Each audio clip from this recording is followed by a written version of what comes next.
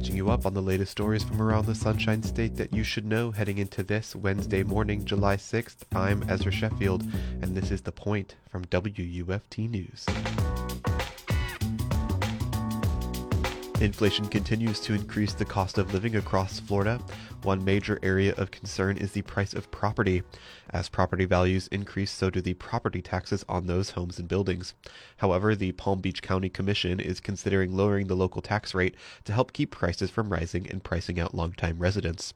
WLRN's Wilkine Brutus caught up with Palm Beach County's Mayor Robert Weinroth to learn more about how lowering the tax rate will affect the county. UN County Commissioner Mac Bernard suggests lowering the countywide millage rate, which is the local tax rate to determine property taxes for homes in the county, and that could help homeowners save some money. Why do you believe reducing the millage rate is the right approach?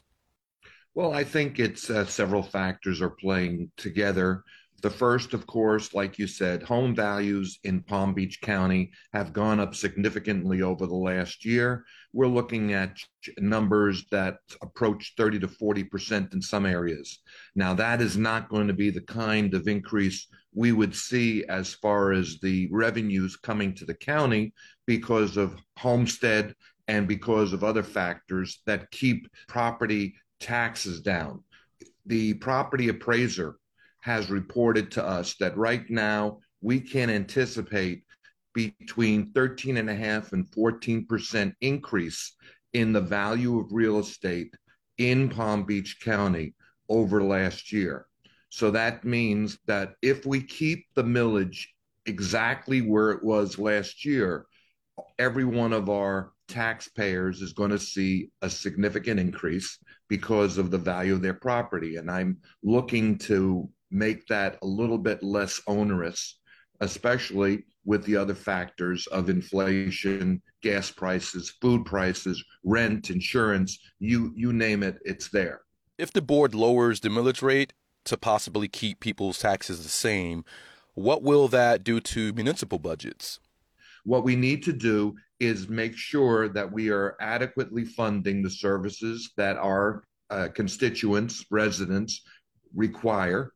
And that means safety. That means the services that our county staff is performing on a daily basis. And all of those services have gone up in cost as well as the cost of running a household. So salaries have gone up, supplies have gone up, everything has gone up. So we're going to have to, of necessity, increase the amount of the budget for this year over last year. But what Mr. Bernard or Commissioner Bernard and I are talking about, that we want to see if there's some way that we can temper the increase. Isn't it usually seen as a good thing when property values increase? In this case, are we seeing families getting priced out of Palm Beach County? Well, it's too much of a good thing, unfortunately, because like you said, we're finding that the ability to find affordable workforce housing in our county is diminishing. You can't have prices going up 30 and 40% without making a major impact on families that are trying to live in the county and work in the county. Mayor Weinroth, we've seen the new financial firms that have made Palm Beach County their new home now. And according to the New York Times, Manhattan transplants who've moved to the county during the early stages of the pandemic earned an average income of nearly $730,000. How has that influx of wealthy people affected the affordability of homes in Palm Beach County? Well, you put your finger on it, because we're getting a lot of transplants who are arriving with a fistful of cash. They are looking at these values compared to what they left behind in the Northeast. They say it's a bargain. They look at our taxes down here and they say, wow, this is much nicer than what I left behind.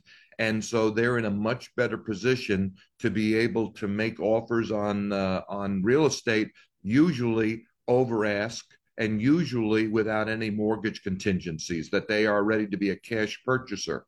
Comparing that to the people who live here, it makes them have an advantage. That was WLRN's Wilkine Brutus speaking with Palm Beach County Mayor Robert Weinroth about potential property tax cuts. Now let's catch you up on today's top stories from around the state.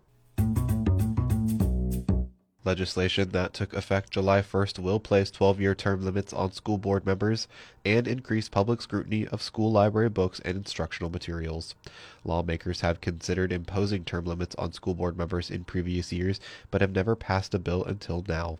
The measure is not retroactive, meaning the 12-year clock begins this year. Another part of the proposal that has generated controversy is aimed at giving parents and members of the public increased access to the process of selecting and removing school library books and instructional materials. The bill allows school districts to remove or discontinue materials as a result of an objection under the procedures outlined in the measure.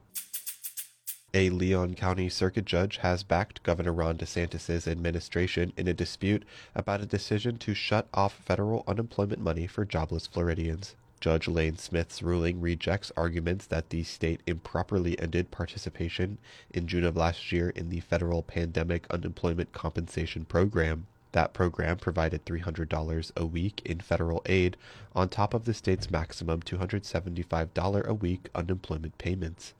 The payments could have continued until the following September, but the DeSantis administration stopped them in an effort to spur people to return to the workforce. Smith said the state was not required to participate in the program. Over 735,000 passengers made their way through Miami International Airport this 4th of July weekend. Despite inflation and high flight prices, it broke its own record again.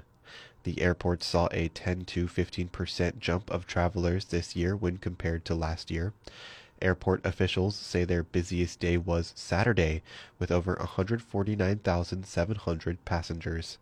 That includes departing and arriving flights. But MIA did not avoid the onslaught of flight delays and cancellations impacting the U.S. There were over 1,100 delay flights between Thursday and Monday, and 123 flights were canceled. Subscribe to The Point newsletter, which drops the latest Florida stories into your inbox every Monday through Friday at 8 a.m.